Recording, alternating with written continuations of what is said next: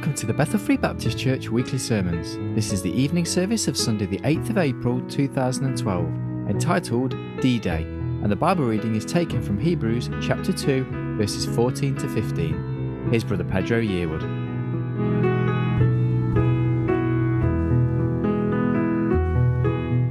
May I say first of all, thank you so much for being here this evening.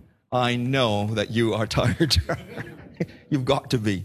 You started very early, and it's getting very late.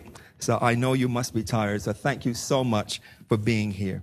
I'm so sorry that more of my family aren't here tonight, but thank you for having us. And again, thank you so much for being here. Do you know, more and more churches across the country are beginning to cancel their evening service.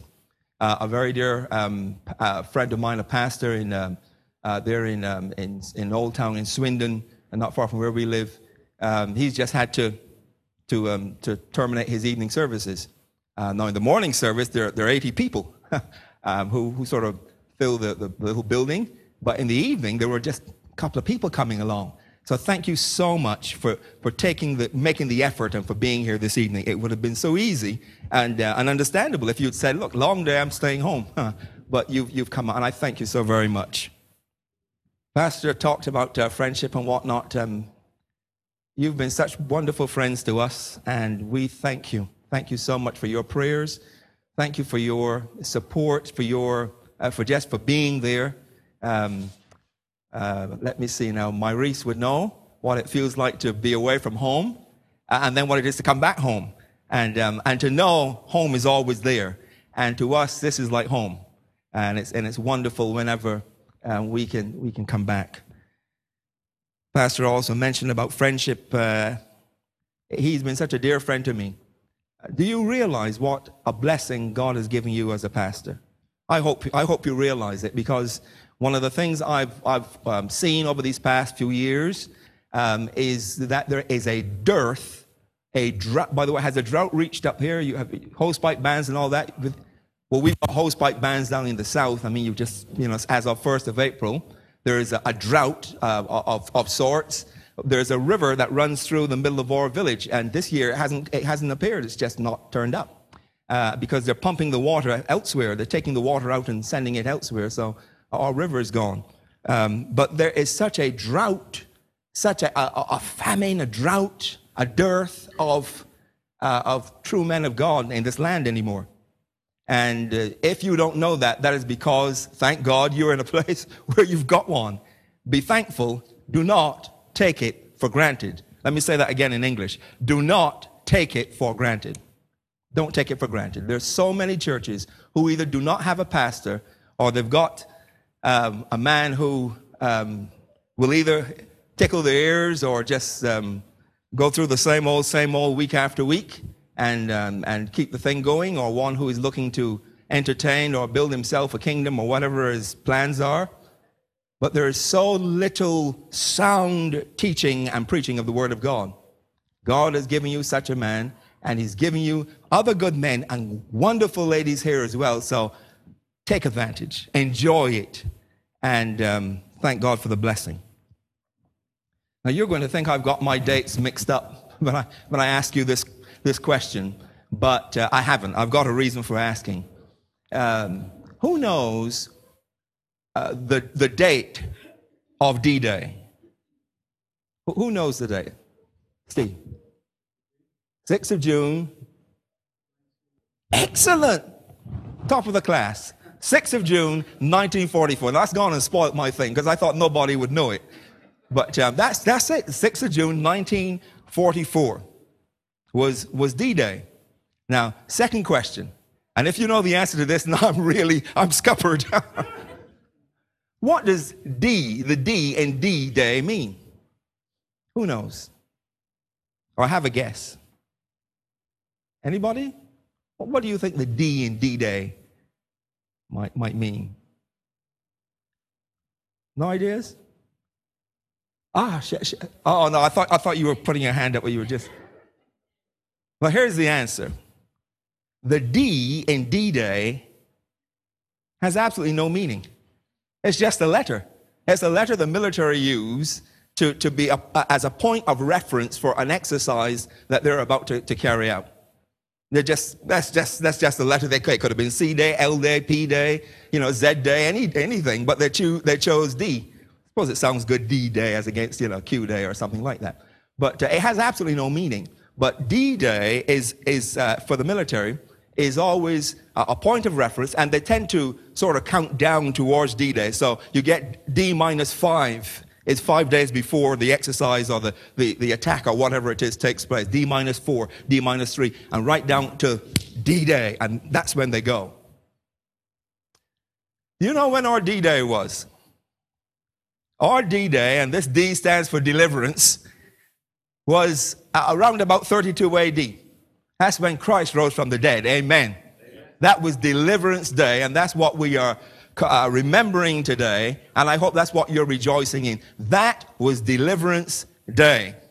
Deliverance Day. And that's what I want to draw your attention to this evening. So if you look in your scriptures, please, to Hebrews chapter 2, and we're going to read just 2 verses, verse 14 and verse 15. Hebrews 2, verse 14 and verse 15. The scriptures say, "For as much then as the children are partakers of flesh and blood, he also himself likewise took part of the same, that through death he might destroy him that had the power of death, that is, the devil, and deliver them who through fear of death were all their lifetime subject to bondage." Did you see those 2 key words in those 2 verses? It says, he partook of flesh and blood himself likewise, that through death he might destroy him that had the power of death, that is, the devil, and deliver them. Christ came to destroy, and he came to deliver. He came to destroy the enemy and to deliver us. Now you say, wait a minute, as far as I know, the devil isn't destroyed. He's still pretty busy. He is definitely still at work. Well, beloved, remember this, that unlike us, God is not limited by time and space. In the mind of God, the work of Christ destroyed the enemy. We just haven't seen it. We haven't seen it happen yet. But the Bible actually gives, in case you're in any doubt, the Bible actually gives us an account of his final days. Revelation chapter 20 talks about how the enemy, Satan will be cast into the verse 2, let me just read from verse 1. "And I saw an angel come down from heaven, having the key of the bottomless pit and a great chain in his hand, and laid hold on the dragon, that old serpent, which is the devil and Satan, and bound him 1,000 years, and cast him into the bottomless pit, and shut him up, and set a seal upon him, that he should deceive the nations no more, till the 1,000 years should be fulfilled. And after that he must be loosed a little season." Drop down then to verse 7. "And when the 1,000 years are expired, Satan shall be loosed out of his prison, and shall go out to deceive the nations which are in the 4 corners of the earth, Gog and Magog, to gather them together to battle, the number of whom is as the sand of the sea. And they went up on the breadth of the earth, and compassed the camp of the saints about and the beloved city, and fire came down from God out of heaven and devoured them." Now look at verse 10. "And the devil that deceived them was cast into the lake of fire and brimstone, where the beast and the false prophet are, and shall be tormented day and night forever and ever." That's it. That is his end. On the cross, Christ destroyed him.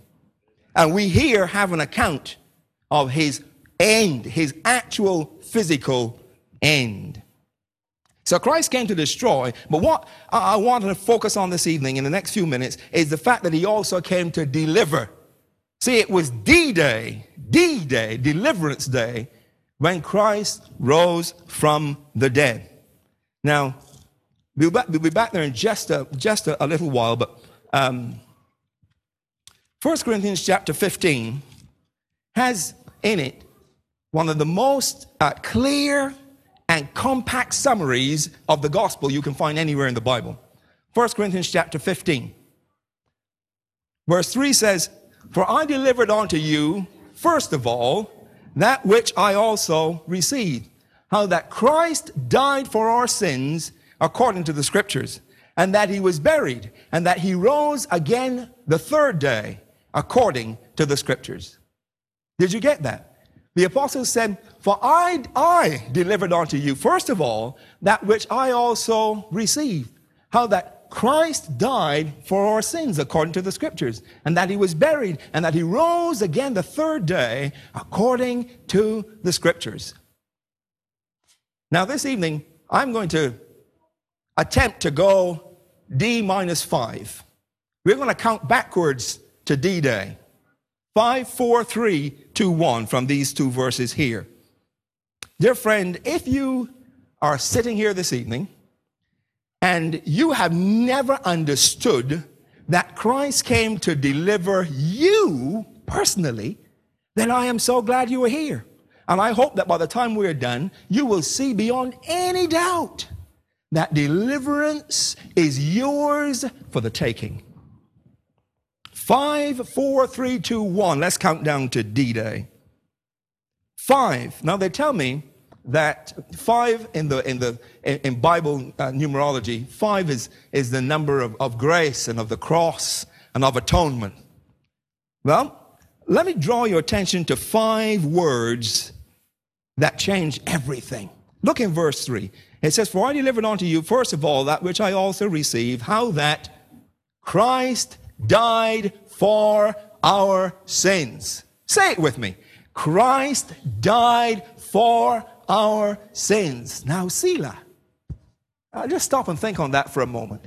Christ died for our sins. The 5 most important words in our vocabulary. That changes everything. Christ died for our sins. Now, some of you may say, well, I am an exceedingly sinful person. But Christ died for our sins. You may say, well, you don't know how far down I've gone. I've done some horrible things. But Christ died for our sins. You say, well, I can see how he might die for the sins of some people. I mean, there are some reasonable people, decent people about. I can say, but Christ died for our sins. All our sins, including you and me. Christ died for our sins. 5 words that change everything. That's 5. Let's go to 4. 4 is verse 4. Look at verse 4. It says, in that he was buried and that he rose again the third day according to the scriptures. So we see that Christ died for our sins, the 5 key words, but then he was buried and then he rose again the third day according to the scriptures, just like he said he would. Now, if he had died and not risen, you and I would be lost, because all he would have been would have been a very good man, a righteous man who died. Well, there would have been several before him, many before him, who also would have been good men and died. But he died. He told all who would listen, all who had an ear to hear, he said that he was life, that he was the door, that he was the bread that had come down from heaven, that he was the water that they were waiting for. He told them that he was the answer, that he had the key. He told them that he was Messiah, the one they'd waited for so long. But then they saw him hanging on that cross with what the Romans thought was an accusation, but actually was the truth, pinned above his head. Jesus of Nazareth, the King of the Jews. Absolutely right. The King of all, not just the Jews, the King of all, but certainly the King of the Jews.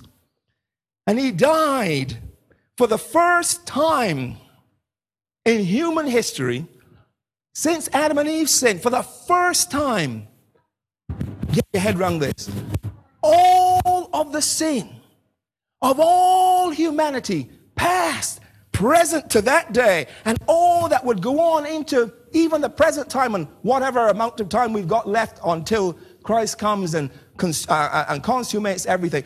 All sin, all of it, for the first time, all that sin was focused on one day, in one place, on one person. The Bible says, he who knew no sin became sin for us. The righteous Son of God, who had never sinned, who could not sin, he took on sin. He put it on, like I'm putting on this coat. And he bore that sin there on Calvary's cross. Not just a few little bad things that a few people did, but all sin, everything, the worst of the worst of the worst. All sin from Adam's and Eve's right at the beginning to the very last sin that will be committed. All of it. Do you realize how many people have lived on this earth already? Well, surely billions. We've got lots of billions now, but billions. The billions, the sins of billions and billions of people. An innumerable number of sins and of such depravity, things that you and I could not discuss publicly. Horrendous things that are going on right now in our country that are so horrible. You can't even discuss it in polite gatherings. There are things you have to speak about quietly. I mean, horrible things are happening. Disgusting things, horrendous things. All that sin was focused on this one man hanging on that cross. And God the Father's wrath broke loose on him. Isaiah says that the Father smote him. For the first time, all sin was in one place, in one man, and the wrath of God broke loose. And he bore that wrath.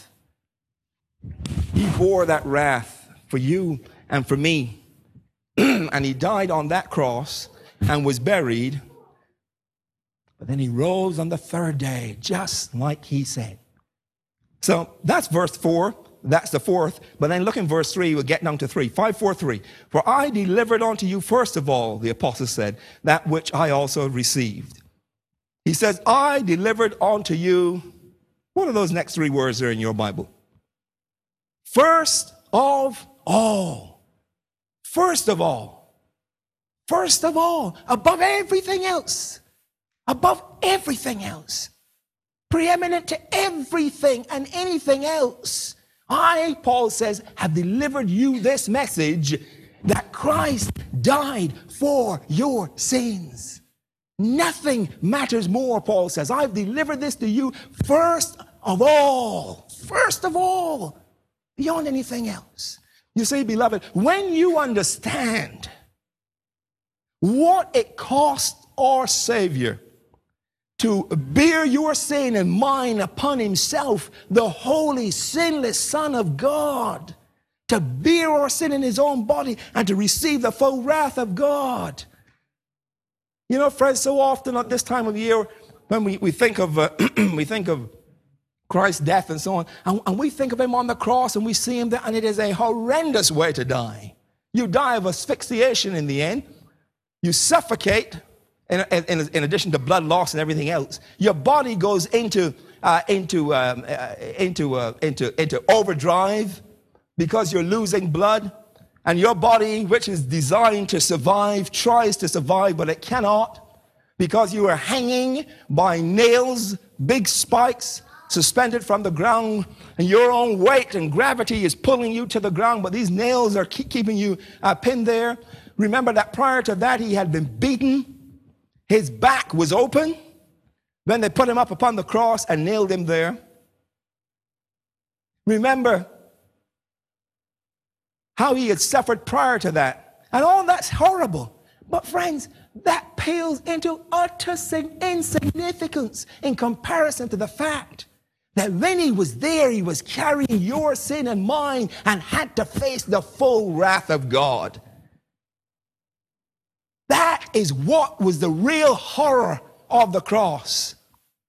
Other people had been crucified before and after. And it's not pleasant. It's a horrible way to die. But the significant thing about Christ on the cross is that he was bearing our sin. And he died and rose again. When you realize what he did for you, it becomes first of all. Nothing else matters more. If you say you know Christ as Savior, my friend, my brother, my sister, Christ should be first of all in your life. If he isn't, there's something wrong. It's one who would do that for you. Should he not be first of all? Paul said, first of all, I delivered this onto you. 5, 4, 3. Now let's get down to 2. The 2 is in reference to these 2 verses, verses 3 and 4. These 2 vital verses that declare the gospel very simply, that Christ died for our sins, that he was buried, that he rose again, which brings us down to 1. Paul says, for I delivered unto you, first of all, that which I also received. It comes down to 1. 1. Me. You. 1. Do you know, if you ever trust Christ as your Savior, you will do it alone. You won't do it in a committee. You won't do it as a group effort. You will trust Christ alone, or you will reject him alone. But it comes down to 1. 1, just 1. It is one person's decision. I may be here tonight. It is one person's decision. It may be that there's someone here tonight. I know many of your faces, but I do not know your heart any more than you know mine. Only God knows your heart, and you know your thoughts. You know yourself. It is a decision of one person. That thief on the cross, when he recognized who it was that was being crucified next to him, said, Lord, remember me when thou comest into thy kingdom. It had come down to just one thing, one person. Remember me. When Saul, as he was, met the Lord on that trip, on that road to Damascus, as he was going that way to persecute even more of God's people, and he recognized who had met him, and as he stood there in the glory of the risen Christ, he said, "What, Lord? What wilt thou have me to do? What shall I do?" You see, it came down to one. Saul was a well-known man. He was always in the thick of everything. He was always surrounded by people, and he was always, but all of a sudden it came down to just one. It was Saul and Christ. And he said, Lord, what wilt thou have me to do? What did the Philippian jailer say when God miraculously released his servants, that he realized these are no ordinary men? These are the servants of God, and their God is true. Look what he's done. He said, what shall I do to be saved? You see, it comes down in the end to just one. Doesn't matter what sort of a home you grew up in. You may have grown up in a wonderful Christian home. You may attend a really good church. You may have so much going for you. But friend, it comes down to just you and Christ, and a decision that you have to make, the biggest decision of your life. We'll come back there in just a moment, and I promise you we are not going to go on for very much longer. I say this is D-Day, Deliverance Day, when Christ rose from the dead. But let me just stop the countdown there at 1. It goes further. It does go to 0, but we'll come back to that in just a moment. You see, 0 is D-Day. We'll come back to that in just a moment. Let me speak to you just for a few moments. To those of you who know Christ as Savior, do you know what this D-Day, what this Deliverance Day does for us? Back in our text in Hebrews chapter 2 again. In Hebrews chapter 2, verse 15. Verse 14 talks about destroying him that had the power of death, that is the devil. Verse 15 says, and deliver them who through fear of death were all their lifetime subject to bondage. When you trusted Christ as your Savior, do you know what happened? The instant you placed faith in Christ, the instant you recognized that you were a sinner and that you were already condemned, and that if you died in your condemned state, that you would face the judgment of God rightly because you were a sinner.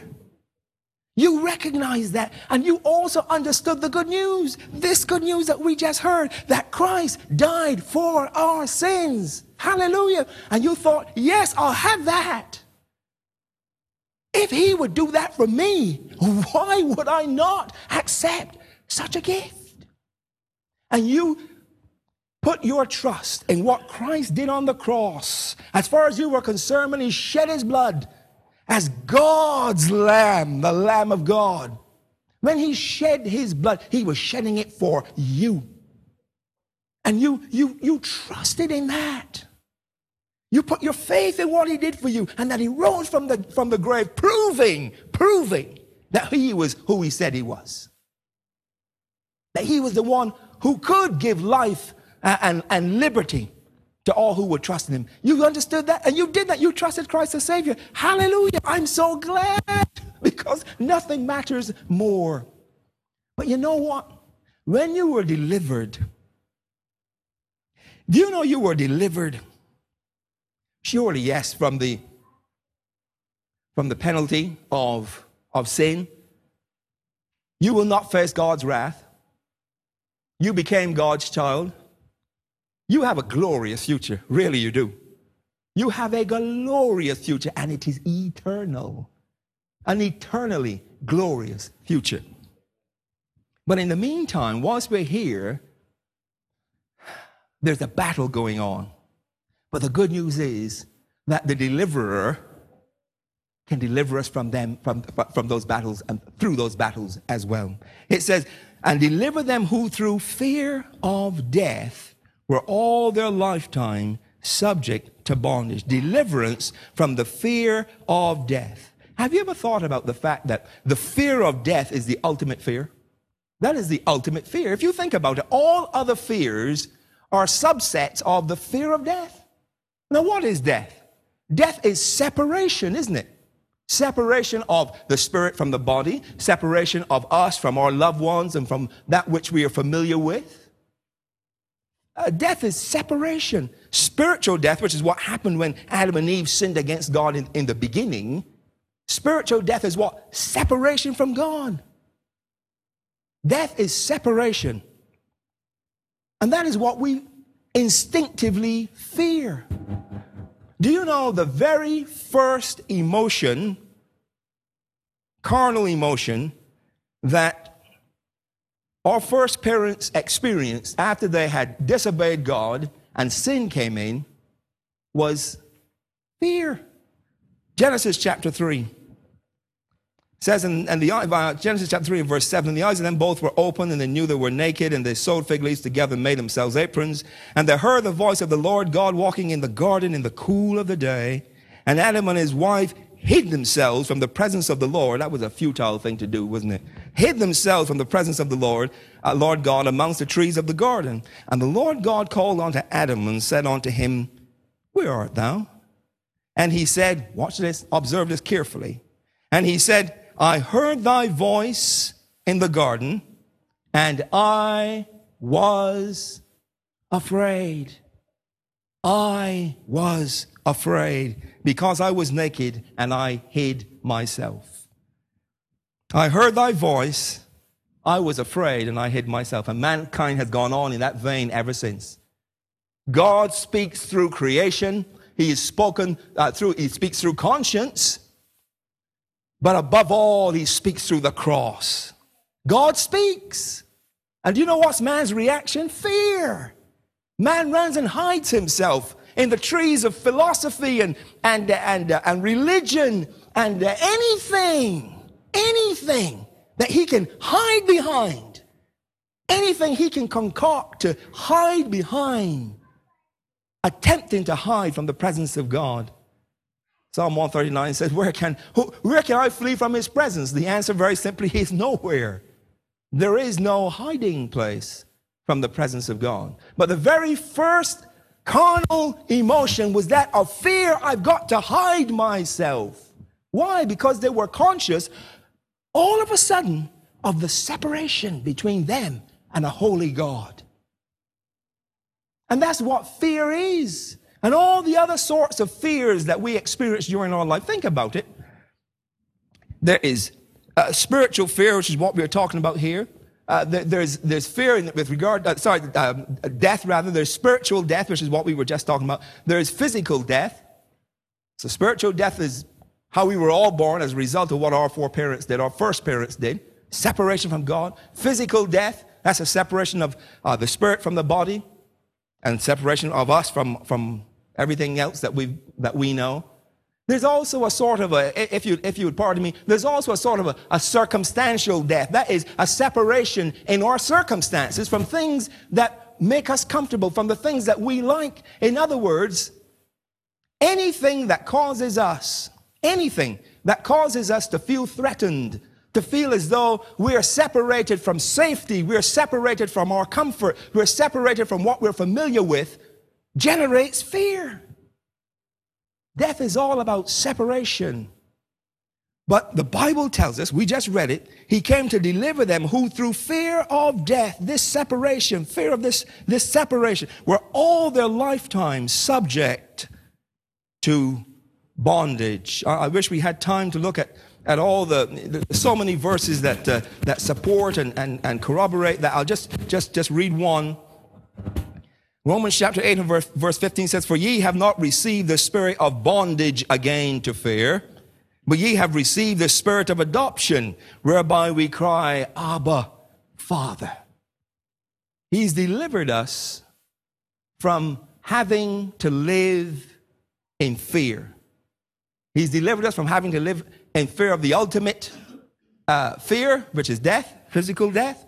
He's opened our eyes, and thank God, spiritually we are no longer separated from him. If you've trusted Christ as Savior, we are reunited, hallelujah, with he who loved us and gave himself for us. But he has delivered us from bondage to fear. We need not live in fear any longer. Now, we haven't got time this evening to look at this in any detail. I'll just read you a few things, a very few things with regard to fear, very, very quickly. First of all, the Bible tells us that fear has torment. 1 John 4:18. It says that perfect love casteth out fear, for fear hath torment. He that feareth is not made perfect in love. Fear hath torment. And then fear also brings bondage. We just read that. Fear is a spiritual thing. It is a spirit of fear. Fear is a spiritual thing. It's real. Fear is addictive. You can get hooked on fear. You get so used to being fearful that you almost can't live without it. You feel fearful if you're not feeling fearful, if you know what I mean. It's addictive. Fear is also contagious. Have you ever noticed that? When one person starts to become fearful about something, even if it's something as silly as the fact that we may not have petrol at the petrol stations, what happens? Mass panic. Queues just for petrol, you know. Can you imagine what would happen if there were to be a serious national crisis? It would be absolute bedlam. You know, we are such a wonderful, advanced, industrialized, civilized nation, are we not? We are no third world country. But let a rumor get about that they're running out of bread, or that milk is going to be in short supply next week. And I tell you what, people will trample each other in fear. I want mine. I don't want to be separated from my food. I don't want to be separated from my petrol, which gives me the freedom to get about. Fear is contagious. And within a short time, it's just, it's mass panic. Fear is contagious, even amongst believers. You start talking fearfully, and it's amazing how the other person starts thinking, well, yeah, what if that could happen to me? You know, I never thought of that, you know, and it's contagious. By the way, faith is contagious as well. That's another subject. Fear is also distorting. It distorts how everything looks. All of a sudden, everything looks different when fear is involved. It's like being in the dark. Have you ever noticed that even places that you know well, like your own house, if the lights go out, all of a sudden you're like this, and and you're feeling about, and everything feels different. It's the same house, same chair, same table. Everything is in the same position. But because our vision, what we can see, has changed, all of a sudden everything else seems to have changed. Fear does that. And fear is also a deceiver. It is a liar. Fear will lie to you again and again and again, and it will make things look so real that are not there. Have you ever stopped to consider that most of the things you fear never even come to pass? They never even come to pass. And the few that do come to pass are nothing like as bad as we thought they would be most of the time. Now, you get the odd occasion when it is something serious, something bad. But most of the time, it either doesn't happen at all, or it's nothing like as bad as we thought it would be. But fear is a liar. It's a deceiver. Now, Christ came to deliver us from fear. If you're a child of God, don't live in fear. If tonight there is something on your heart, something on your mind, some fear, something that you are fearing, some circumstance that might be upcoming, something that you might be in presently, and it is such a fear, it has brought you into bondage, and it's like a living presence all around you. Of course it is. Fear is real. It's the spirit of bondage, the Bible tells us in Romans 8:15. If that is your situation tonight, beloved, I have got some good news. D-Day.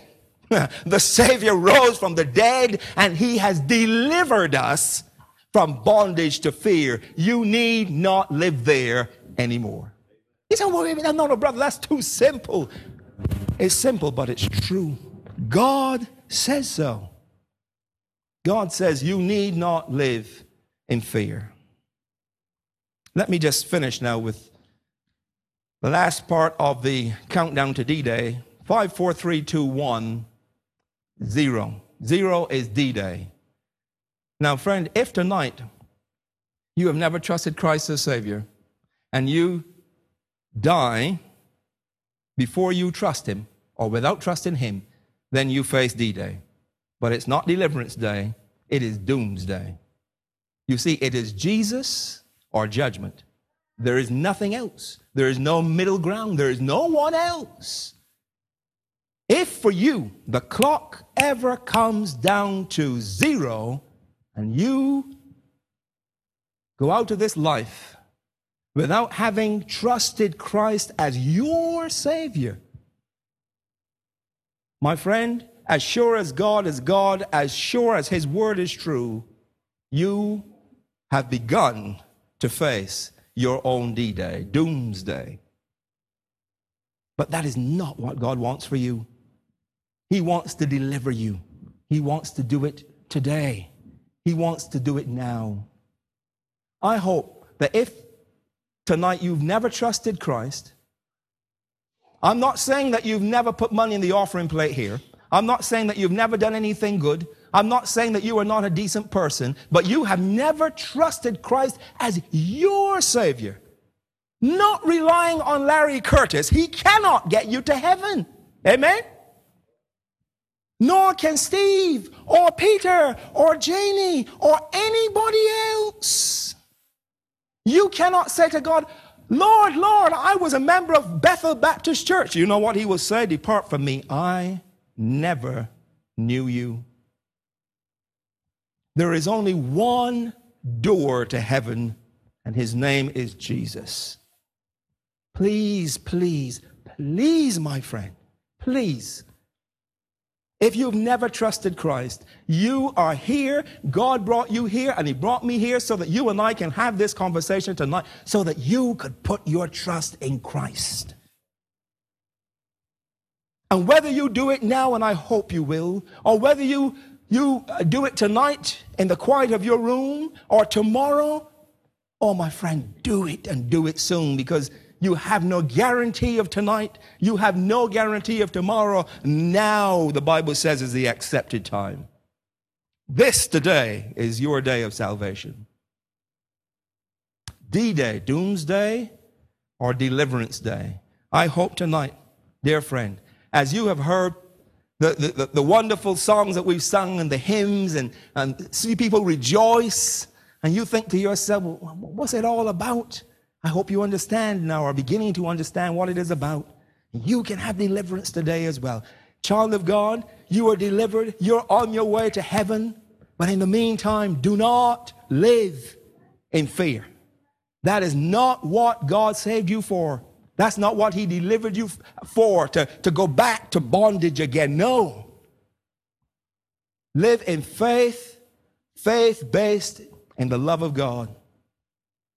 And if you do that, if you say, Lord, I'm weak, I'm struggling, I battle so badly with fear. And by the way, if you do, welcome to the club. You are not alone. You are not alone. And you're not odd either. We all know what it feels like to battle with fear.